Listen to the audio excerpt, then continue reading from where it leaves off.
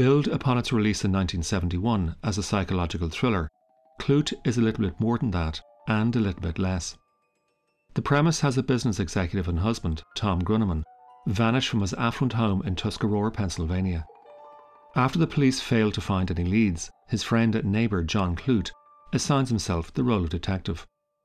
Klute's investigation leads him to a part-time model, part-time escort, Bree Daniels, working in Manhattan.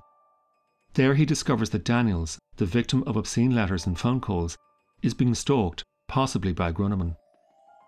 All those generic elements account for the psychological thriller, and an intriguing one at that.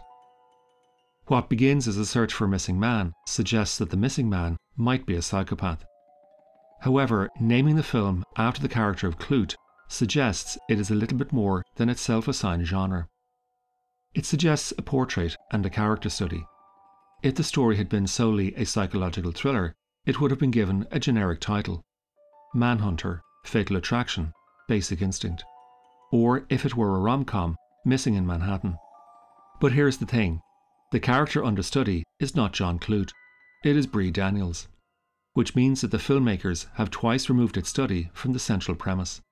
Firstly from the missing man, then from the protagonist, before finally settling on the tenuous lead in the mystery.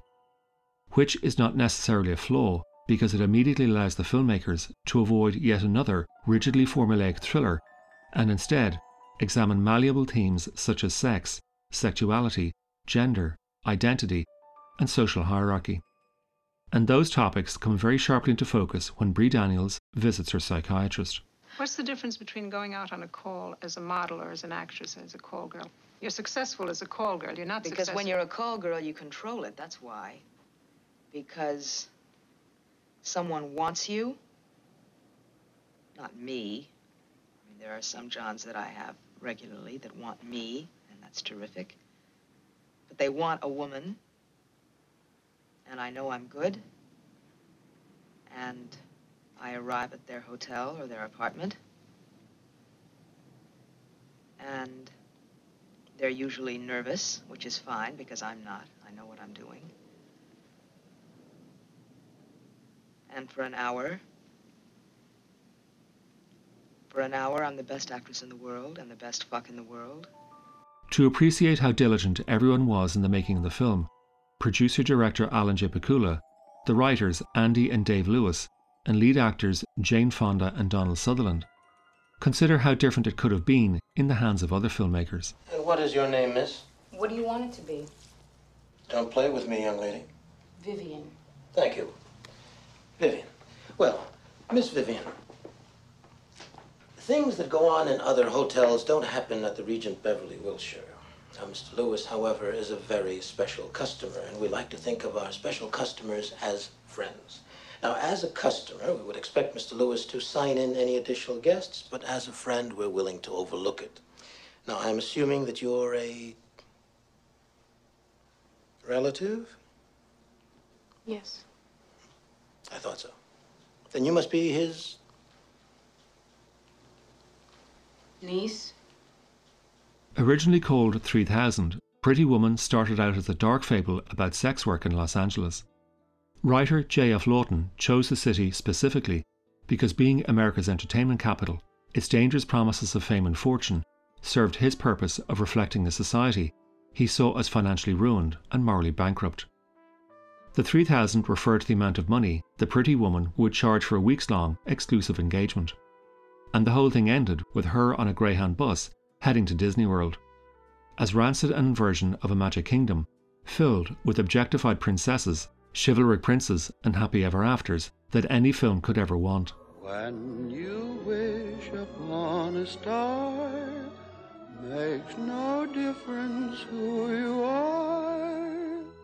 Anything your heart desires will come to you.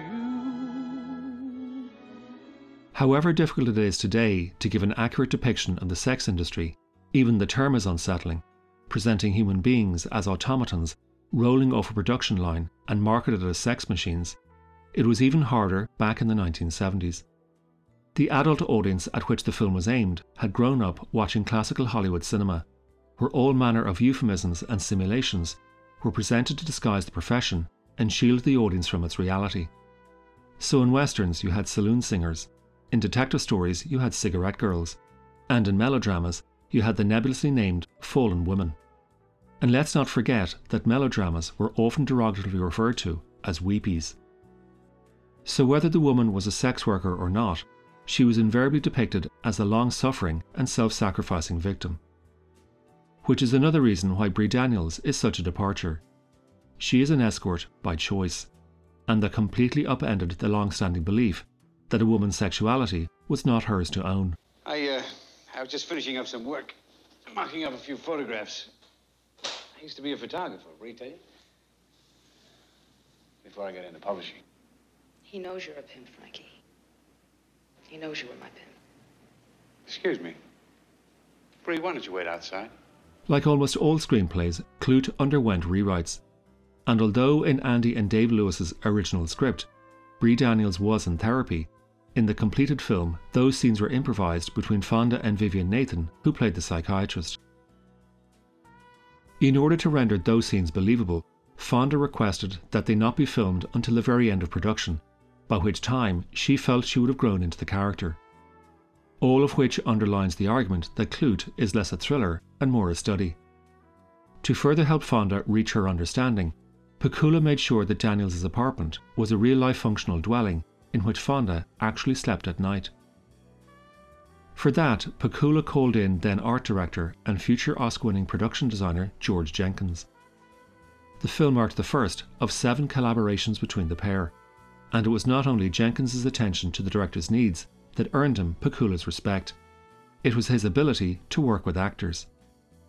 In her preparation, Fonda recalled a fellow student of acting teacher Lee Strasberg, who, in the course of the classes, admitted that she had been an occasional companion to President John F. Kennedy. Fonda suggested that that detail be incorporated into her character, which accounts for the etching of JFK Daniels keeps by her dressing table. But here is something to admit. Without that knowledge, the presence of the Kennedy drawing is an ambiguous element. Is it supposed to suggest Daniels' political affiliation? Or is it about lost idealism? Or could it be an allusion to the then widely held theory that Kennedy was the victim of a CIA plot? Certainly, that last possibility would link into one of the film's other concerns. And that drives us back to the film being a little bit more a psychological thriller and a little bit less a character study. Look, I'm sorry. I've been leading everybody astray. It doesn't, Yeah, okay, I get these feelings. But they're just feelings, that's just me. Well, I'm sure you'll find this amusing, but I'm afraid of the dark. Or, sometimes I get spooked. I think I see people, hear things. Or like I go out in the morning and I think somebody's been prying open my mailbox. Or if there's trash in front of my door, I think somebody's trying to freak me out. It's just nerves. I'm a nervous broad. It doesn't mean anything. Daniels is the focus of an obsessive, possibly homicidal stalker. In fact, both her stalker and Klute spy on her, follow her in the streets, and literally as well as figuratively look down upon her. Looking is very central to the film's concerns. Just consider the amount of time the film offers us views through windows, doors, and long dark hallways.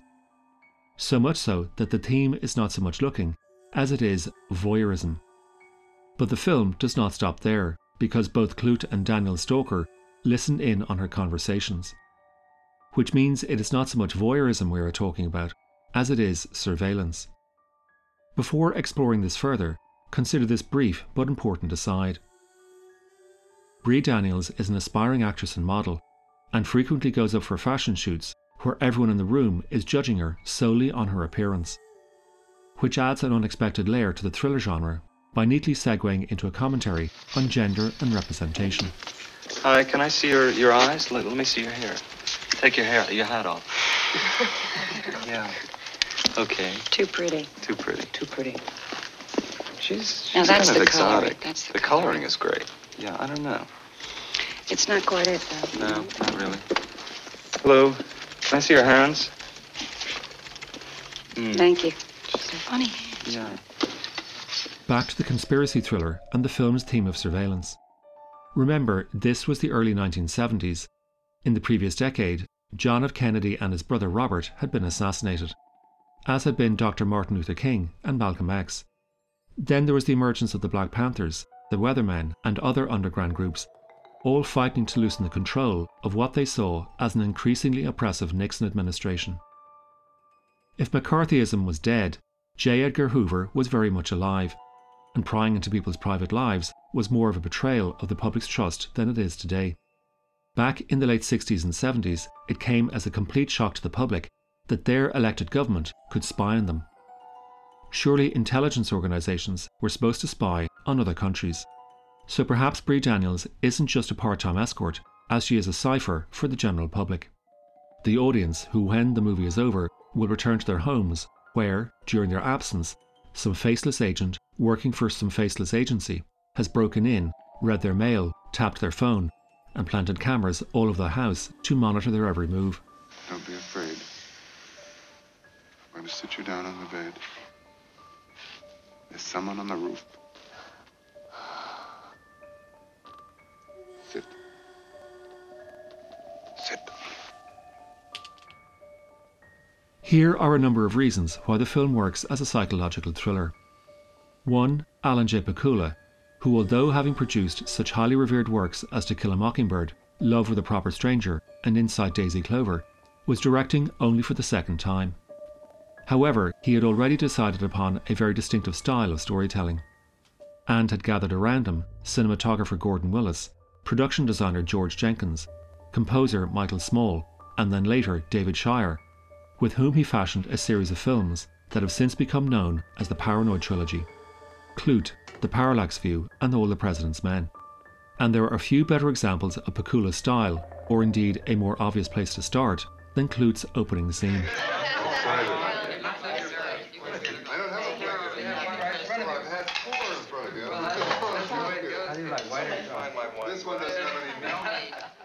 After the Warner Brothers logo, the screen opens on an image of a small cassette recorder. We hear voices at a dinner party. We see a man at the head of the table laughing contentedly. A woman at the other end of the table smiling at him adoringly. Then a wide shot of the entire group, with everyone enjoying the meal. And throughout all this, although the dialogue is audible, nothing is discernible. A slow tracking shot brings us along the table, showing us in close-up on a long lens some of the guests. Then the woman calls, and the man raises his glass. Husband and wife, guests, a happy gathering. Are they aware they are being recorded? And then, an empty chair. The husband has disappeared. Now, once you've watched the entire film, go back and review that opening scene, and it is only then that you realise that Pakula has planted the stalker at the dinner party. The framing, the sound design, the editing, all work together for you to work with them to figure things out. Don't be afraid. I'm not. Would you like me to hold you? I'm just trying to figure you out. I may say not many people have been very successful at that. That's all right. I'll figure you out before the evening is over. Looking at Klute today, it is tempting to say that they don't make them like they used to. But for me, that is a false premise. Because if we were to apply that notion to its logical conclusion, they didn't make the likes of Klute in the 1950s any more than they made the likes of Blue Velvet in the 1940s, or The Wolf of Wall Street in the 1930s. And for many reasons. Because of technology for one, because of politics for another, and most emphatically, because of gender. You are not allowed to govern your own bodies like the way this groundbreaking film said you should.